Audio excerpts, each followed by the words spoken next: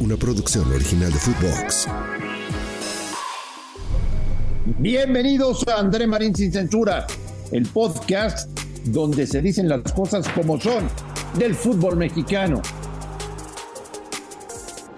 Amigos de Sin Censura, soy André Marín y me da muchísimo gusto saludarles en este jueves, cuando ya terminó la fecha 11 y viene ya la 12.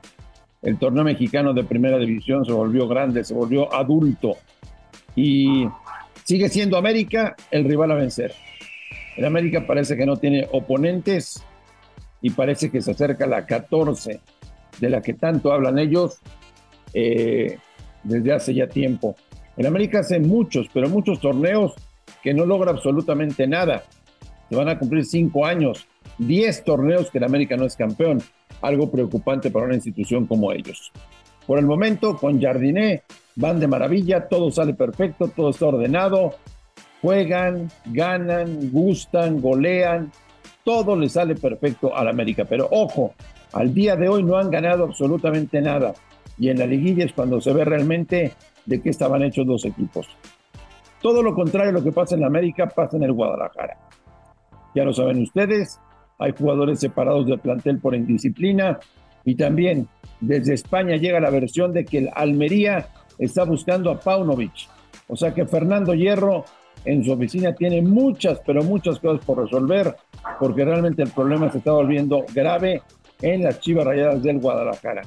Grave de verdad, todo parece indicar que lo que sucedió con Chivas el torneo anterior fue milagroso si tomamos en cuenta lo que está pasando en este torneo. El Guadalajara no funciona, no encuentra la manera de competir bien contra sus rivales, no tiene gol, no tiene generación, Guzmán sigue en la banca, Alexis está separado del plantel, el Chicote también, en fin, un caos Chivas. El que levanta la mano por volver a ilusionarse es Cruz Azul. Por favor, les pido un gran favor. Si tienen oportunidad, vean el primer gol que hizo Ángel Sepúlveda ayer con Cruz Azul en el partido ante Necaxa. Compite por ser ya el mejor gol del año en el fútbol mexicano. Impresionante chilena y metió un golazo Sepúlveda que recibió ayer su primera titularidad desde que forma parte con Cruz Azul y metió los 3 goles del triunfo. Este chico que estuviera en Querétaro, al que no le fue bien en Chivas y al que le está yendo muy bien a partir del día de ayer en el equipo de Cruz Azul. Que si podrá levantar, que si Cruz Azul tiene todavía posibilidades, claro que las tiene. Es tan mediocre el sistema de competencia en México que ganas 2 o 3 partidos y ya te metes en zona de calificación. Así que Cruz Azul claro que puede meterse, aunque no lo veo con condiciones de pelear algo importante en la liguilla. Los Pumas, calladitos, ya son 4º lugar de la tabla general. 4º lugar es Pumas, el equipo de Antonio Mohamed, que le metió 4 ayer a Querétaro.